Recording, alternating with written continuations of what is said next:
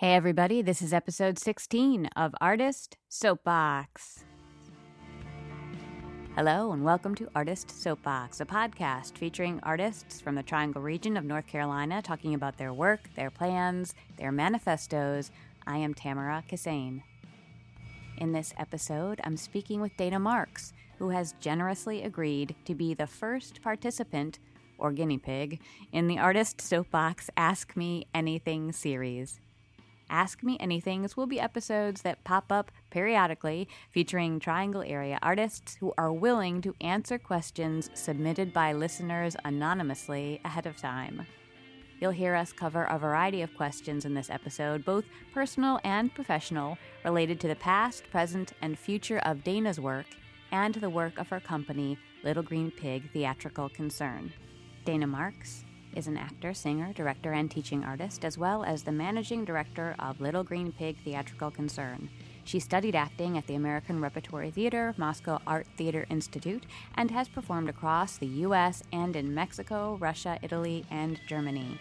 Dana teaches acting at Duke University and has taught performance composition, voice, and viewpoints at NC State, UNC Chapel Hill, NCTC, and Open Mind Improv. She records and tours with Curtis Eller's American Circus and is a guest singer with the Wiley Fosters, Berlin Brothers, and the Durham Street Piano Player. She is active as a director and actor with Little Green Pig, Honest Pint, Man Bites Dog, Theater Raleigh, and other companies in the Triangle. Thanks for being here, Dana. Hello. So, listeners, this episode may seem a little all over the place, and that's because I received dozens of questions from all over the place. I've grouped the questions that I received into some broad categories and tried to organize them. Some will require lengthy responses, and some can be lightning round style. I was really interested to read all of the submissions. The questions were as interesting as I know that the answers will be. So we're just going to see how this goes and enjoy the ride. Are you ready, Dana Marks, for Ask Me Anything? Literally dozens came in. Yeah. Okay, let's begin. Yeah. Let's get the naked question out of the way. All right. Question 1. What is the best role that included nudity you've ever played and why? The only times I've been nude on stage actually have been relatively recently. When I first moved here in 2005, Jay Bird and I, we just moved in together, and we did a show together where we were revealed in bed, and we were completely naked. And I'd never done anything like that in my life, but I was doing it with this person that I'd fallen in love with very recently, and it was just a joy to be doing that with him and to be sharing my absolute terror. But it was terrifying at first, but then you're on stage and you've got to get stuff done. And so nudity becomes, well, for me, it became technical. Like, I didn't have time to think about it, but all that stuff goes through your head. It's like, oh my God, people are going to go home and they're like, oh my God, look how fat her butt is, or whatever, like boobs are really small or whatever. People aren't thinking about that, or maybe they are, I don't care. Recently, we did a fundraiser called the Puritans in lieu of our treat bag Halloween fundraiser thing. And my character was this pagan witch woman who lived in this hut, this wood stick hut. And I was completely naked the entire time. And I would leave the hut and be in the hut, and people could peek through in between the sticks. And I was, making stuff and being weird. And I knew that it was right for this character that I was creating. It was not terrifying at all.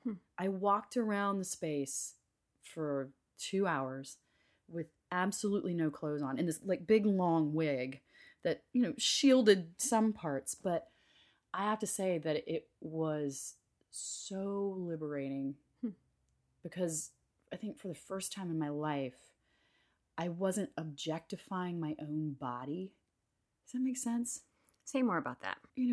Growing up, you're subjected to all of these social ideas and constructs about what being a woman is. And a woman sits this way, and shoulders.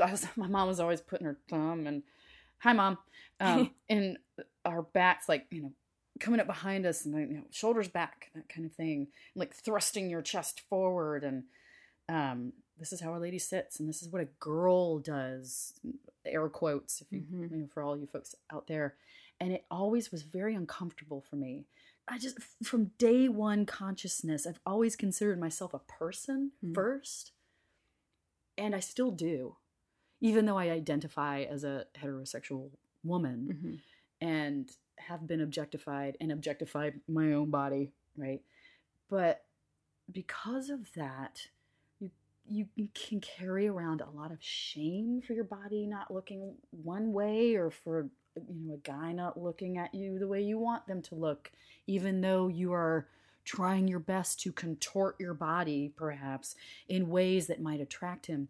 And that gets old and it's boring exhausting and exhausting. Yeah. But at the age I am now, this switch flicked off, and I can't hold that up anymore.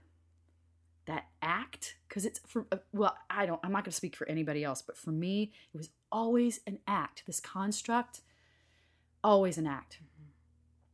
And I can't do it anymore. And I'm not going to do it anymore. And so this nudity thing that I did at the Puritans was just like, I am a person.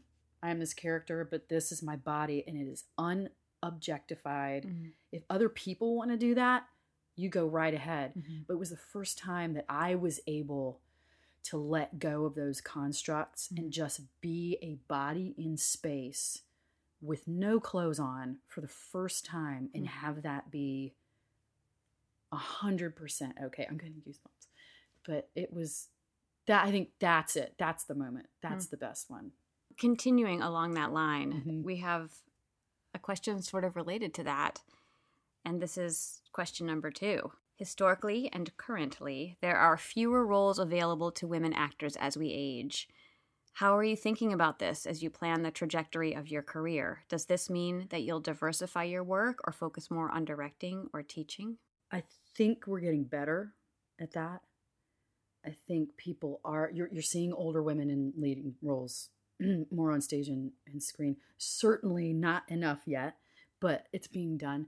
I knew that I wanted to be a performer from a very, very early age. I knew it.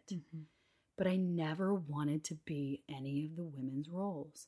Even when as a very young person, I was always going, I want to be Cary Grant in this movie. I want to be Fred Astaire. I want to be the boys' part. I wanted to do the boys' roles. I wanted to play the Hamlets and because they got to do the interesting stuff. Right. I didn't want to be a damsel in distress or another girlfriend, or because they were boring. Boring. Right. And we're so much more interesting than that. Right. But nobody's telling those stories. People are telling those stories. They're few and far between. And again, it is getting better, I think. But I'm watching Tom Hardy's recent series called Taboo on BBC. And oh my God, just extraordinary actors. Like, just he's the sun, and but he's being orbited by these tremendous actors, American. Like they're coming from all over the world.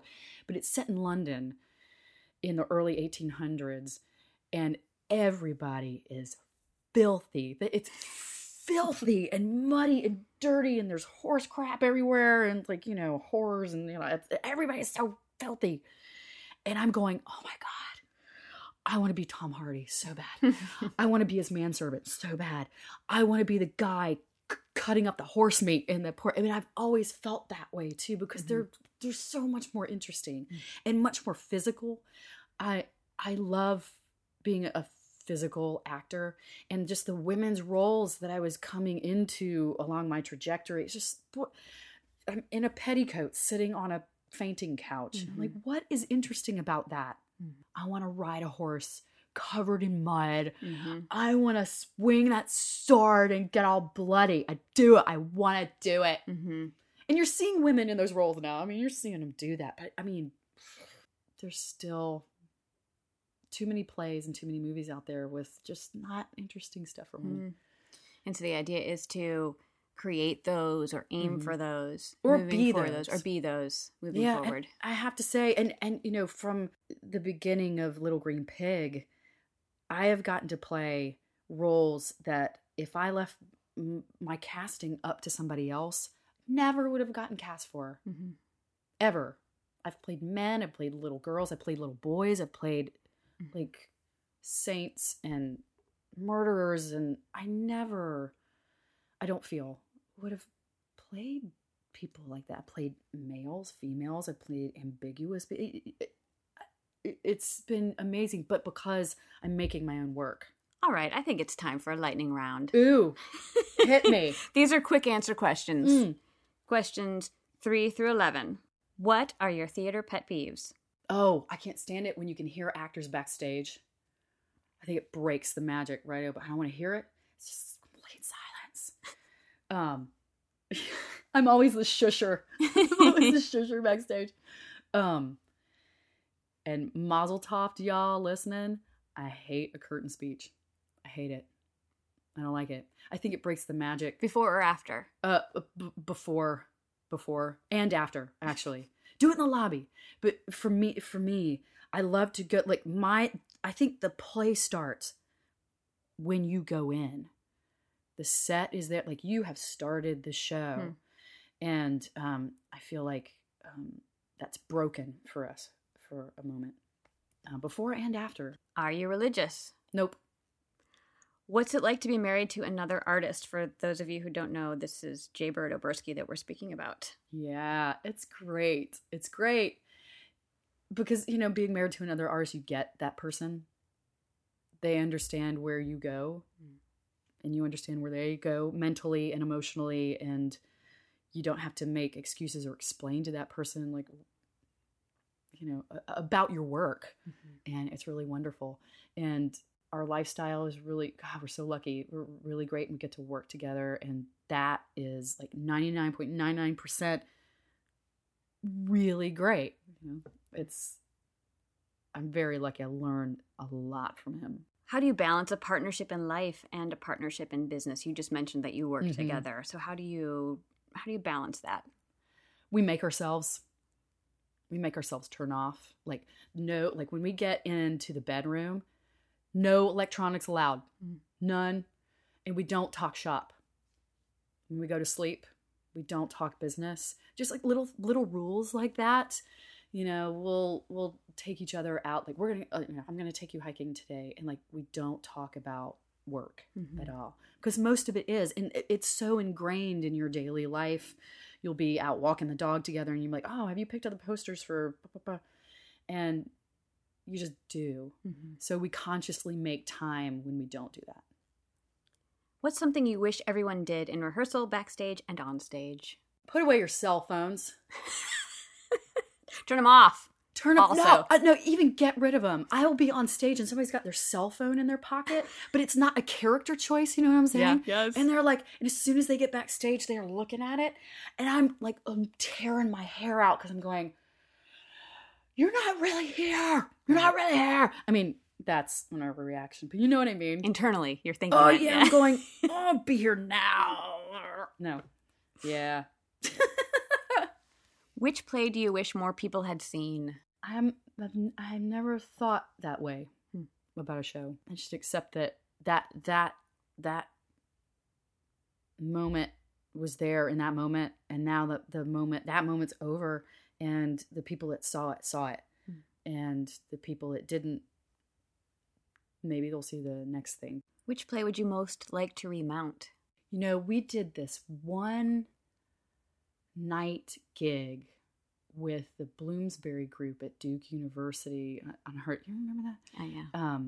And Jay Bird had adapted Virginia Woolf's The Waves for that celebration, like some anniversary of the Bloomsbury group, and it was a beautiful adaptation, and it was a movement piece with text, and it was gorgeous. I felt, and internally it felt gorgeous. And we did it one time, And it was just so painfully beautiful. And one of my favorite characters I've ever played. And I would love to do that again. Which show did you have the most fun in rehearsal and backstage? That's hard to nail down just one. Well, right now we're like Lake Placid. I can honestly say that I walk in there looking forward to going into rehearsals. It is so much fun, and the people we're doing it with, they're so wonderful and so funny and fun, and really like working on it with you too. And we just have a gas. What's something every artist should learn or practice regularly? No matter what kind of art you're doing, a physical practice, whether it's like swimming or, I don't know, you do weekend soccer or yoga or whatever that is. Like, I think a physical practice gets your cells moving, your DNA, your blood, like literally gets your heart pumping and like your brain clear and your breath going. And I think that's such a great place to start from creatively. Okay, question number 12. Wow. I know, we're moving along. Like we're moving rocket. along. What project or role are you most proud of and why? When I was in graduate school, I worked with a director named Robert Woodruff, who really opened my eyes to the possibilities of what theater could be and how theater could be done. And I did a couple of shows with him. I did a show called Highway Ulysses, which was an adaptation of the Ulysses story, starring Rindy Eckert, who wrote the thing. And also, when we went to Russia as part of our training, Robert helped us, the class that he was working with, my class, adapt the Phaedra myth using Sarah Kane's plays. And it was called Phaedra 448. And we did it in Boston, and we also did it in Moscow. And it just, like, I came alive, like the fire was lit within, and it was at once validating in a really excellent way, empowering way for somebody like that I respected so much, and to like kind of symbolically or metaphorically point at you and go, you are good at this. You're capable of a whole lot more. And he like just said yes to me. And it was like during a time where I felt like I was disappearing in the program. And as someone who was not extremely good looking, but also not really, just like medium, just a medium person, a medium actor. But there was something that he went, yes, you. And it changed everything for me. And another mentor colleague of mine now, Thomas O'Connor, who I worked with also, who was kind of like my first movement guy, teacher. We did a show called Metamorphosis. It was an adaptation of Kafka's story. And it was a movement piece. And it just, again, just exploded my ideas about how theater could be done and like what types of theater were out there. And how to use the body as an instrument and for expression and to build character. And it was just feeding something that I was missing for a long, long time. Like, and I had a great undergraduate experience, but there was, I always wanted to get more physical, and I didn't know really where to get that. And I have to mention one more. When I was in undergrad, I'm finishing up undergrad, I saw Ellen Hemphill's company, Archipelago Theater Company, do a show called Eulogy for a Warrior at Duke in Schaefer. I was not here yet. I was not living here yet. Oh. But I saw her company do shows prior to that. Did you see Blue Roses? No, I saw Oh. Those Women. Were you here for that? No. But I saw her do, like with Christine Morris, Blue Roses, and then Eulogy for a Warrior. And that, like, I'm getting goosebumps just thinking about it, because before I was doing like period pieces and like musicals and stuff, which, hey, they were great. And I was having a great time. But that kind of theater I had never seen before. And it, again, that blew my whole idea about what theater was supposed to be, open, wide. And I immediately knew, I was like, that is it. That's what I want to do. And that's how I found, like, subsequently, like, the program that I wanted to be in, having a large physical component. This is question 13, but it has a couple of different parts to it. When did you start to find your artistic voice? You talked a little bit about this, but when did you start to find your artistic voice? Did it coincide with finding your personal voice? Is that the same voice? Is it a work in progress? It is a work in progress because the different things that you do demand different things of you, and you have to take care of that. And I think I started to find my artistic voice really when I hurt my voice for the first time, which was about 4 years ago. I started singing with Curtis Eller's American Circus and singing through a microphone consistently, which is a different technique than singing unamplified. And I banged up my vocal cords, and it was during a gig, and I couldn't hear myself, so you start to push when you can't hear yourself. Right. And something just went bang in there. I was like, oh my God, what have I done? I know it sounds awful. Oh, it does. And I just thought, I was like, I'm going to have to be silent for 6 weeks. Oh no, what have I done? Blah, blah, blah. But I went into this I'm going to shout out to Dr. Lita Skeers at the Duke Vocal Clinic. Get there, people, if you're suffering from vocal stuff. But it was the first time that I got scared about not being able to do the thing that I love so much. So I went into vocal therapy, and luckily it was just a little swelling.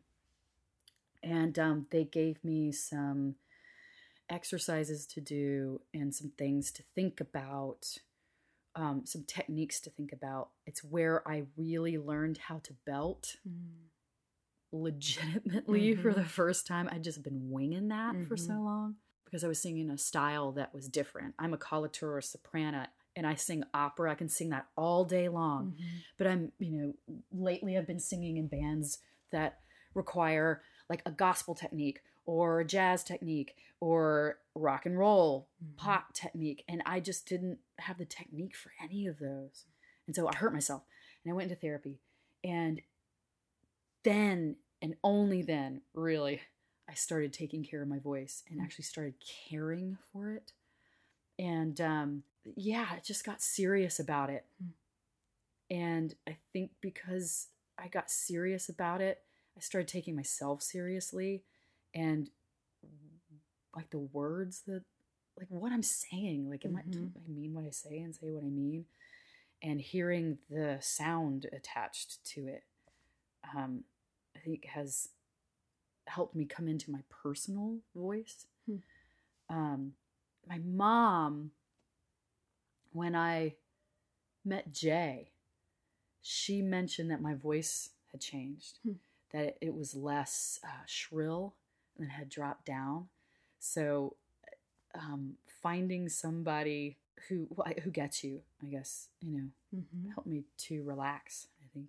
Question 14. This is a quote of the question. All of these questions, I should mention, I'm reading as they were written. There was a play you guys did a couple of seasons ago in which you opened a letter, took in its meaning as if you had never seen it before, and you crumpled into a weeping heap on the floor night after night. Plus, you did it really well. How did you do that?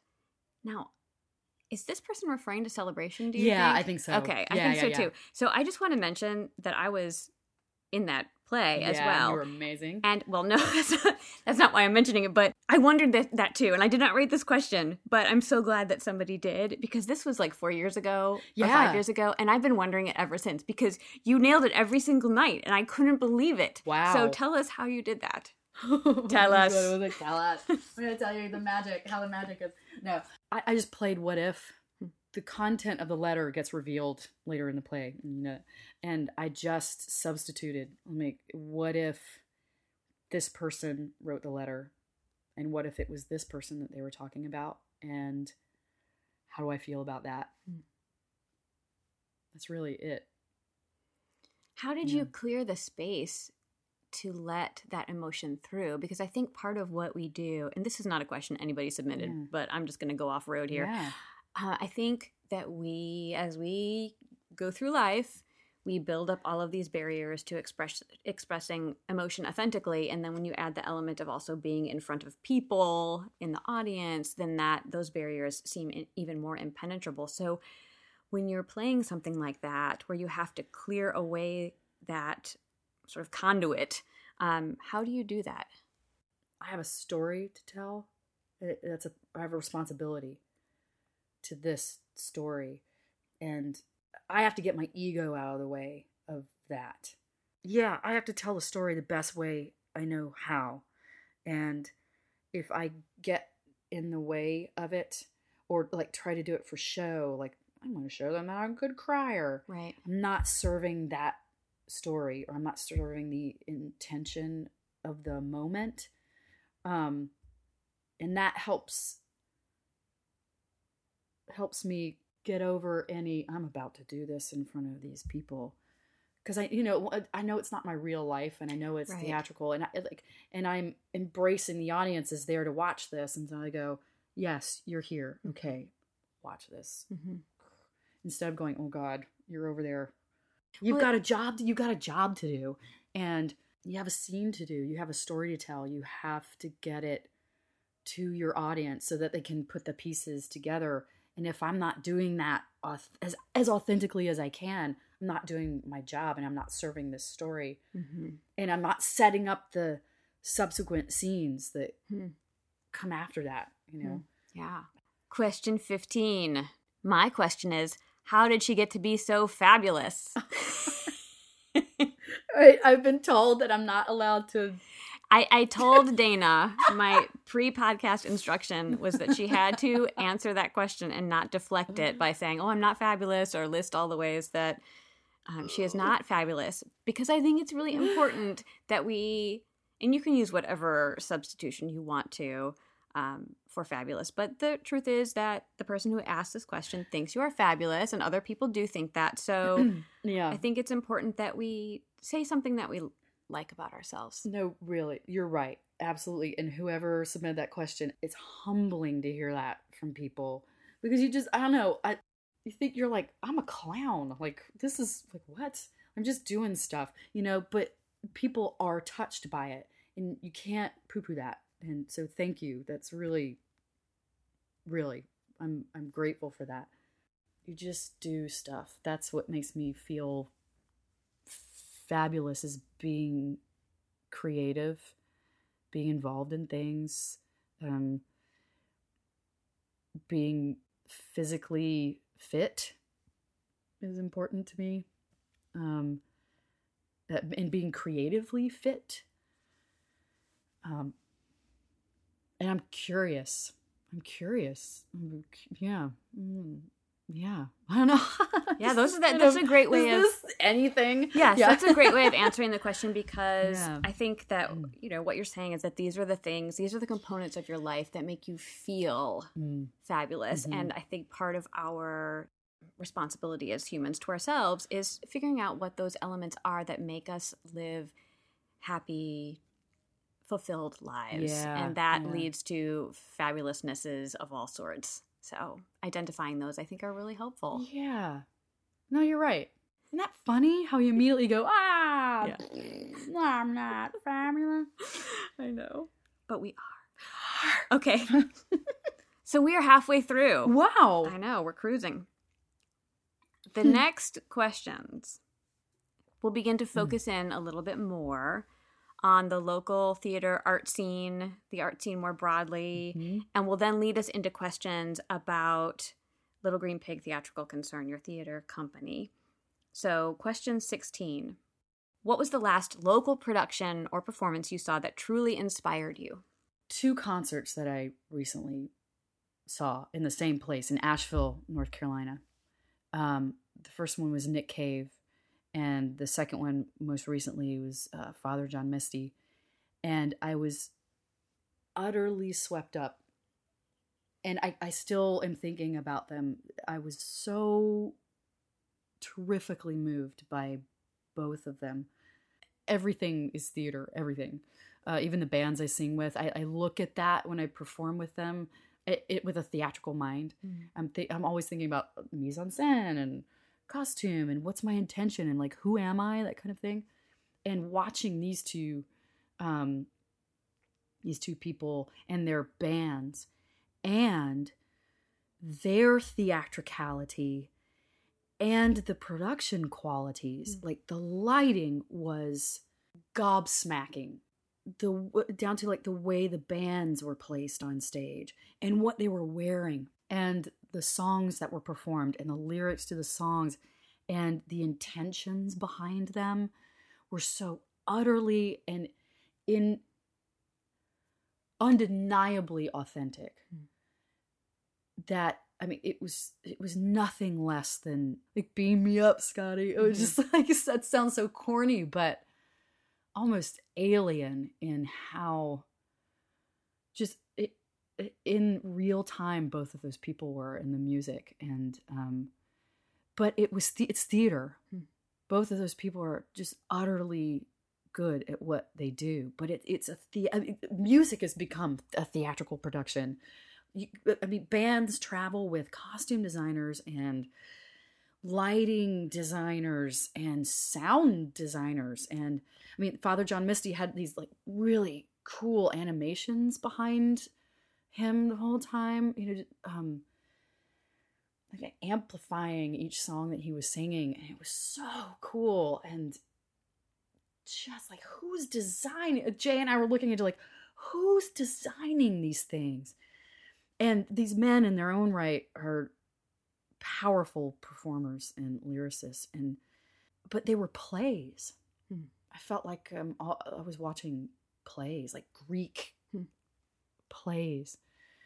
The words that were being said and how they were being said or sung or performed, and the movement that they each, their personal physical gestures, and the band, their physical gestures, like how they're playing the instruments and what their intentions are, was really inspiring to me, to bring it into the work that we like. How can we do that?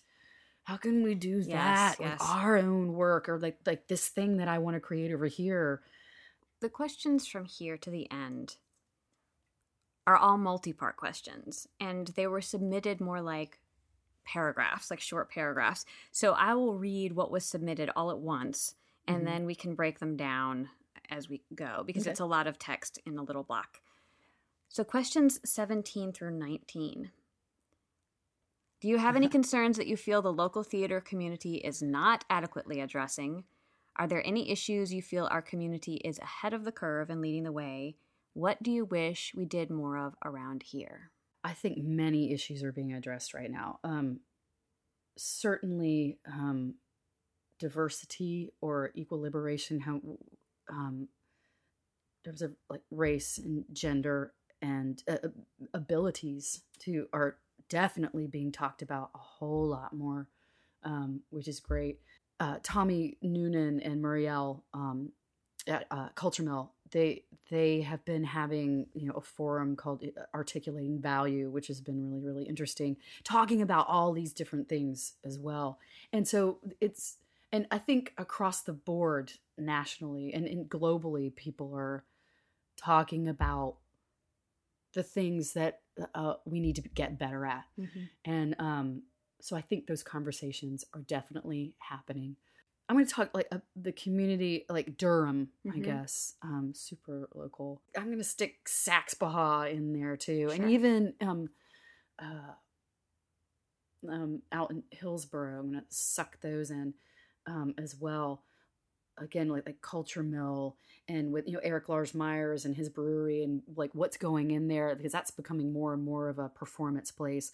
And Durham, I think we're really good at embracing what our community feels like and looks like, and also embracing all these different types of art that is here. I mean, it's amazing. We have a huge dance community, a huge like textile like repurposing community, like people doing that, ceramics, visual art, inventing, like sculpture. Like there's so much in Durham alone. And I think what really separates us from other communities, I think, is, I don't know, like visibility. Like I think there's a lot of crossover music. There's a lot of crossover being done. And in terms of like going back to the theater company, you're starting to see theater companies embrace those kinds of art, like fashion designers, runaway. There's just so much. And it's fun when we all start to intersect with one another, because we can in that arena. It's really amazing that I think we kind of have a bit of a lead on. And there's also a bit, I think we're not afraid to look at the darker underbelly of things here, I think, which is exciting, because and I think it's important. And I think we're a little bit, like to gloat a little bit, but a little bit ahead of really looking at and thinking about the darker stuff. I wish there were more music venues bringing in Durham, I'm saying, bringing in addition to awesome local bands, bringing in just like a touch more well-known, right? Well-known nationally? Is that what you mean? Okay. Yeah. Because I think that's a great marriage. I think a city that's got a huge, great local music scene that's married to acts that are more well-known, who come to this place specifically to mingle with those local artists who like coming here. I always enjoyed cities that had that bridge, and I think we need a little bit of that, more of that in Durham. So these next questions zero in on Little Green Pig Theatrical Concern, and were clearly submitted by patrons, audience members, or company members. However, I think both the questions and the answers will be really instructive to other arts organizations to get a sense of Little Green Pig's model and plans and the kinds of questions that are on people's minds. And after reading the questions, I will tell you, money. Money is on everyone's mind, and that is pretty consistent across most of these podcast episodes as well, and for many of the questions that are coming up. But before we jump into those questions, Dana, would you give us an overview of Little Green Pig for listeners who aren't as familiar with the company? Yeah, Little Green Pig started in 2005 with this idea that we do mostly original work. We do devised work. We have several in-house writers, playwrights. If we do like tackle a classic like a Shakespeare or something Greek or Jacobean, we're going to infuse it with a little bit of the strange and change the context, perhaps, to maybe show you and ourselves a little something different about the thing that we thought we knew about, and infuse it with like music and dance and film and design. And we're in our 13th season. We're calling ourselves an independent professional theater company. We pay actors for all main stage performances. We do a lot of outside small little gigs, and we prioritize creation. We create a lot. And but that's what we like to do. So questions 20 and 21 are one of the first of several questions about the Patreon campaign, which you started a year and a half ago. Is Patreon? Yeah, that's about right. So the Patreon campaign was launched for Little Green Pig about a year and a half ago, and the question says, has Patreon proved to be a successful fundraising vehicle for your organization? How many artists are you able to pay due to Patreon per year? Yes, it has been successful in this respect. Going back to the money idea, right? That is the baseline. That is the song on the record player that's broken and it's skipping and it's playing the same song. Everybody's thinking about money. The thing with arts organizations, you never really know when the money is coming. So it's kind of catch as catch can. And that is really stressful. When you're in the middle of production and you're waiting for that grant, perhaps, that is perhaps, if you don't make your box office numbers, supplementing like actor and designer income. And when that doesn't come in, it is so stressful. What Patreon has helped us do in the past year and a half is that money comes in at the same time every month. We know it's coming, and you cannot know.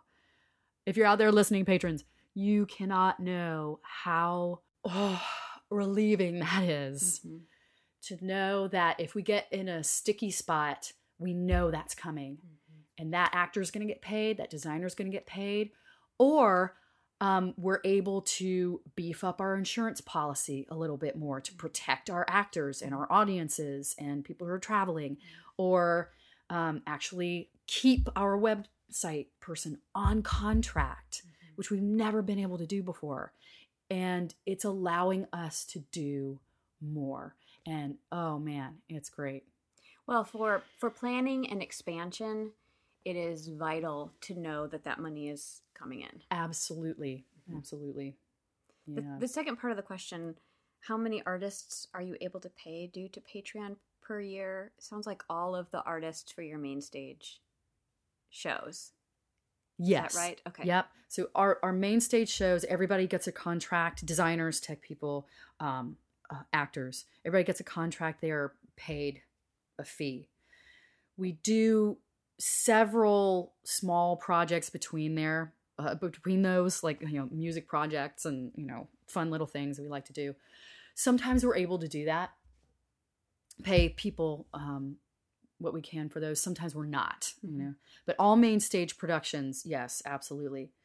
But what Patreon has allowed us to do again is find even the smallest amount of money to pay for those small projects. Before, it was all volunteer work, but now we are beginning to be able to pay people to do those smaller projects. And that's really exciting, because that's one of our goals, is to up our fee for actors. What if we could do, have a pay living wage, and this free season idea that we've got. Let's skip ahead to that question, because you mentioned it and it happens to be the next question. So this is question 22 through 24. I read that for the next season, which is the 2018-19, you're aiming to have a free season of theater. How is that possible? If you don't meet your fundraising goals via Patreon, does that mean that the artists don't get paid? Why is free theater important to the company? We have been talking about this idea for over a decade. Yeah. Since inception, we've been talking about, like, what if nobody had to pay for theater? What if? Everybody free. No questions asked. When we set the Patreon campaign up, we included that as part of, like, the goal. And right now we're sitting at, right now it's sitting at a little over $1,300 a month that we're getting.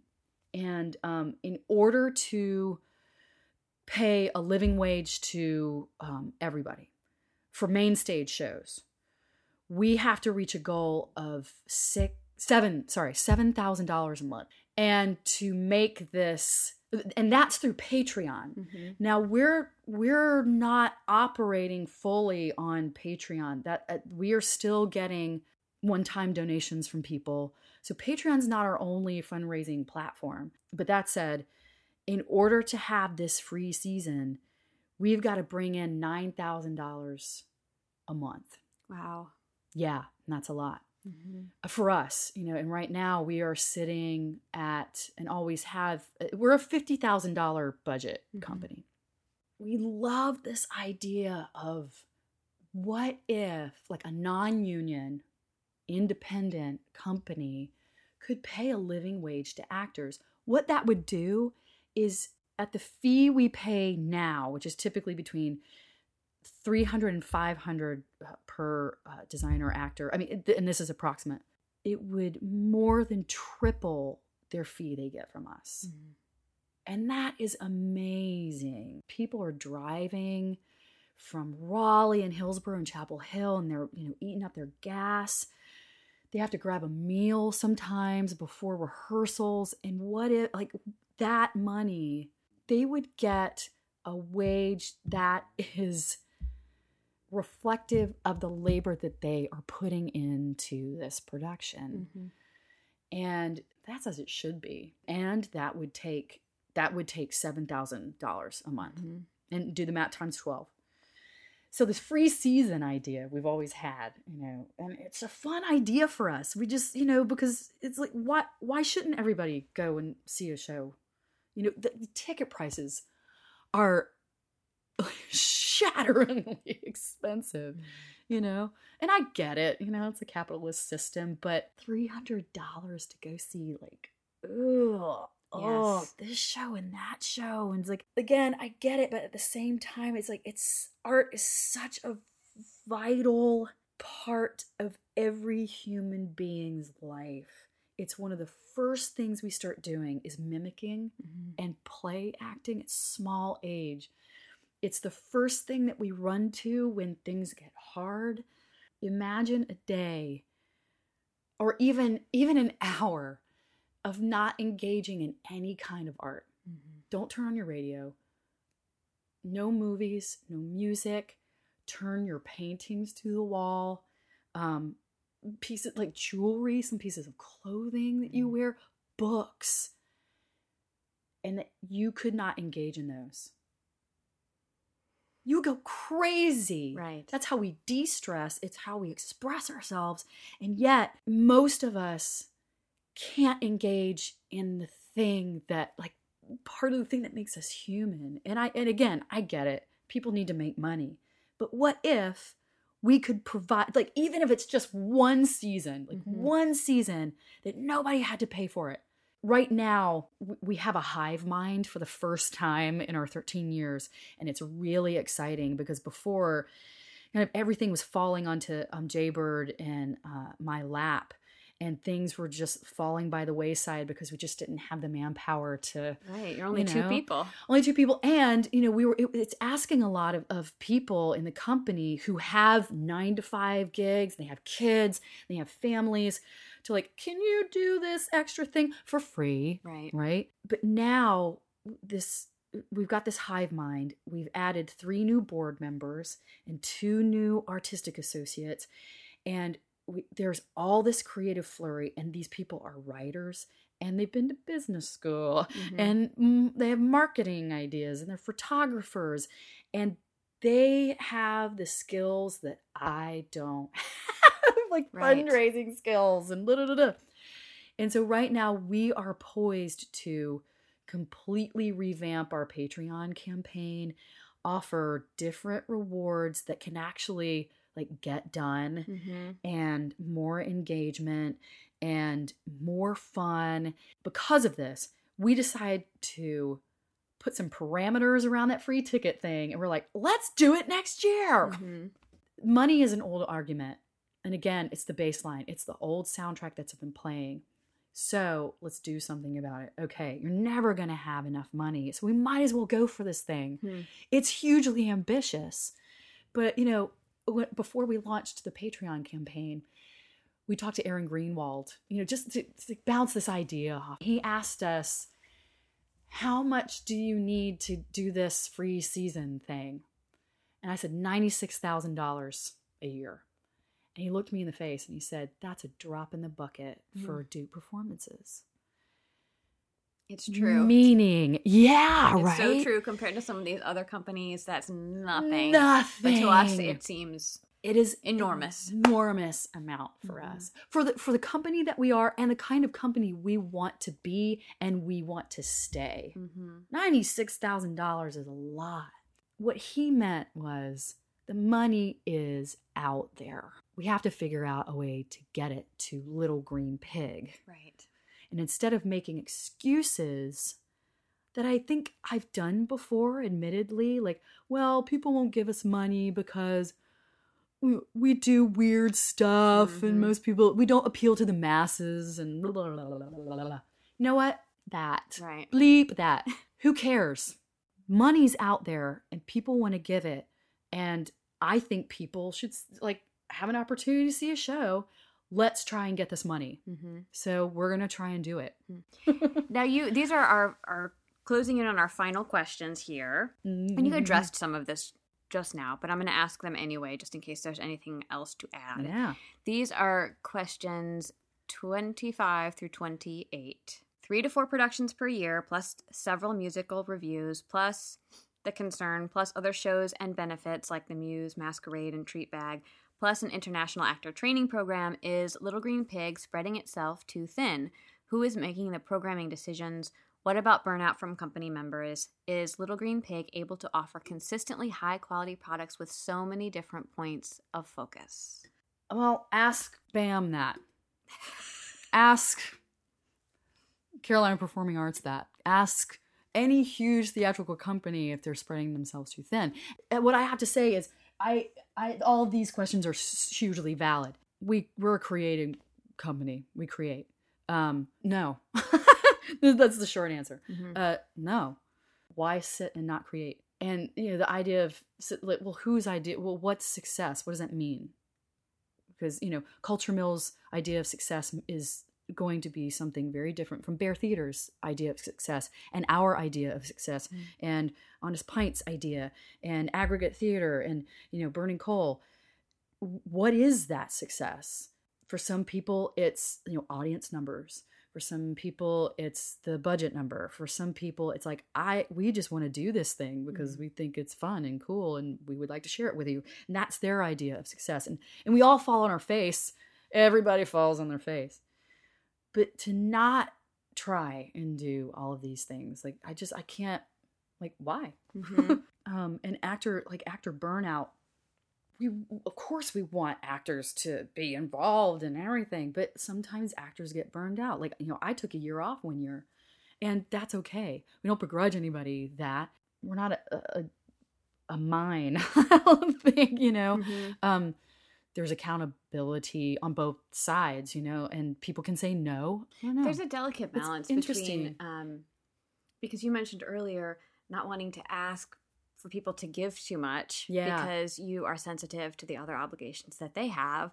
So there's that. And then there's also but you have to ask and people want to be asked. Yeah. So, and then, there's so much psychology involved in all of these relationships. It's very tricky because I know for me personally, when I'm asked to do something and I say no, I have to recover from the saying no of that for like 3 days. What is this going to mean to our relationship? And what if I never get asked again? And blah, blah, blah. And, it's taken a long time to get to this place. And that is the same for when I ask for someone's help. I go through the same thing, completely the opposite way around. Like, what if I ask them and they're upset, or they say yes, but they don't really want to do it? And so there are all of these barriers to us working together before we even begin the work. And I can only imagine as a company leader that is magnified just because of the number of people you're dealing with on a daily basis. Yeah, and I've had conversations with, a handful of company members and people who well, like this person who are like, well, how do you decide who's in a show, and how do you revolve actors, and do you try to get new people in, and yes to that. We try to look at the company as a whole and say, okay, this person hasn't been in there, and this person, that person's not available, crap. And, oh no, this person had to drop out the last second. We don't have anybody to fill it. Crap, I have to do it. Shit. Right. And that's, and that's, there's so many factors. But going back to the point of like all that psychology, it sucks to say no. But you know what? Say no. We've gotten to that point. Like, say no. It's okay. We like you. And you also, though, have to help us by saying, I am still interested in you, though, in the company and working with you. Because sometimes when people take a break, we're like constantly, one of our goals is to try and fold new people in all the time. And sometimes, and I mean, nobody's perfect. And sometimes people get lost, unfortunately. Stick your face in our face and say, hey, I haven't done a show in a while and I'm really interested in still working with you. Do that. I mean, it sucks to be forgotten, but I'm sorry, like it happens. But I think there's accountability there. And on my side too, as an actor, I have to stick my face and like send emails sometimes like, hi, I just a reminder, I love working with your company, and is there anything, available? You got to do that stuff. Right. And it's not because we don't like you or that, Well, everything's moving so fast. So fast. Mm-hmm. And it's actually like, oh my God, yes. Thank you. Thank you for reminding me. I've got the perfect thing for you. Or next season, you bet. Mm-hmm. But it's a relationship. Mm-hmm. It is a relationship because there's so many things happening behind the scenes. They're so boring. You don't want to tell people about, you just like, some people are like, I just want the magic of it. And cool. We'll give you the magic. Right. I don't want to bore you with the checkbook, right, that and the Excel lists and the address labels and all of that kind of stuff. Yeah, but like it's like it's a relationship. Like help us, help you, help you, help me, that kind of thing. You answered a ton of questions, but I have only 2 more. Oh wow! I know. One is a question that I'm asking, just that I made up right now. Yay! Based on that conversation, and this has to do with being one of the leaders of this company. I mean, you mentioned having this hive mind, and I think there have always been people around to help support Little Green Pig, but for many, many years, it's been you and Jay Bird in this leadership position, in these leadership positions. Is that position something that you have grown into? Did you feel comfortable from the beginning, or how does it feel to be the leader of this type of company? When Jay Bird asked me if I wanted to, when we were talking about the inception of this company, if I wanted to be the managing director, I said yes. And inside I was going, no, please don't force me to I do not want to do this. I do not want to do this. I do not want to do this. I want to be an actor. That's all I want to be. I just want to perform. That's my priority. Mm-hmm. And I'm like, okay, sure. Not knowing what that entailed. And I still don't, guys. Still don't. I'm still working on it. And that's why we have gathered these people around us, because I'm like, I am crap at marketing. I am crap at fundraising. Just am. I am like the whole idea of like growing your business. Like, where do you want to be in 5 years? I don't know. Mm-hmm. I just want to get on the stage. Like, right. I don't know. But I do have to sign checks, and I do have to keep records, and I do have to write grants, and I have to make sure that people are happy and see the big picture of the company, and also unpacking that and like, what can we do better? And now we have this educational wing that is fairly new, and getting that off the ground. And I don't actually see myself as a leader. I see myself like I am desperately trying to keep my hold on Jay Bird Oberski's tailcoat, because that's how I felt. I'm like, I'm just riding this guy's waves, because it really is like he's the leader. He really is, because everything, even though we do ask for opinions, and we have meetings about, what's the next season going to be, and are you going to write something, and why don't you write this, and blah blah blah. It really does come down to, we do still, the artistic director has a final say, even when people are weighing in. Mm-hmm. And I am the managing director. I've never seen myself in a leadership role, even though I kind of am, I guess. Right. But I always have seen myself as a member. I'm just a member of the company. I just happen to be doing all this other stuff. But I think that's changing a little bit. Again, with this, the timing has just been right to gather this collective of minds to help us pick up the stuff that has fallen through the cracks. We're looking forward to, and we're hoping, it feels like LGP is going to turn a corner of sorts, whether that's financially or creatively, all of the above, Final question, also from me. How did it feel to receive and then answer these questions? So bizarre. Yeah. I was telling you earlier about, I got these questions, and I had to talk out loud to myself. I had to, as if I was on, Stephen Colbert was asking me these things. earlier I mentioned, I've thought about all these things, but in my, the back of my mind, and haven't consciously articulated them for myself. And so when I got these, they terrified me. But it was fun to answer out loud, in my kitchen. Like, how do I feel about this? Am I happy about this? No, wait a minute, Dana. No. How do you really feel about this? Don't answer so you'll make somebody else feel good or happy or make them go, she's super. No, tell the truth. Tell the truth about it. And that's scary. But also illuminating, and actually helped me work out some answers to some questions that I had not answered yet. So thanks, guys. Yeah, it was fun.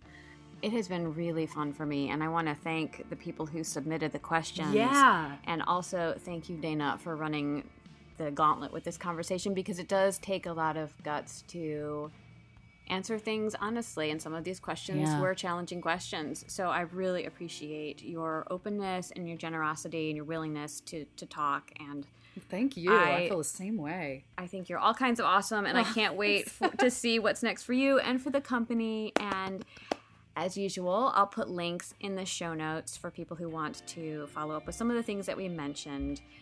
For information about today's episode and more, go to artistsoapbox.org, and we're out.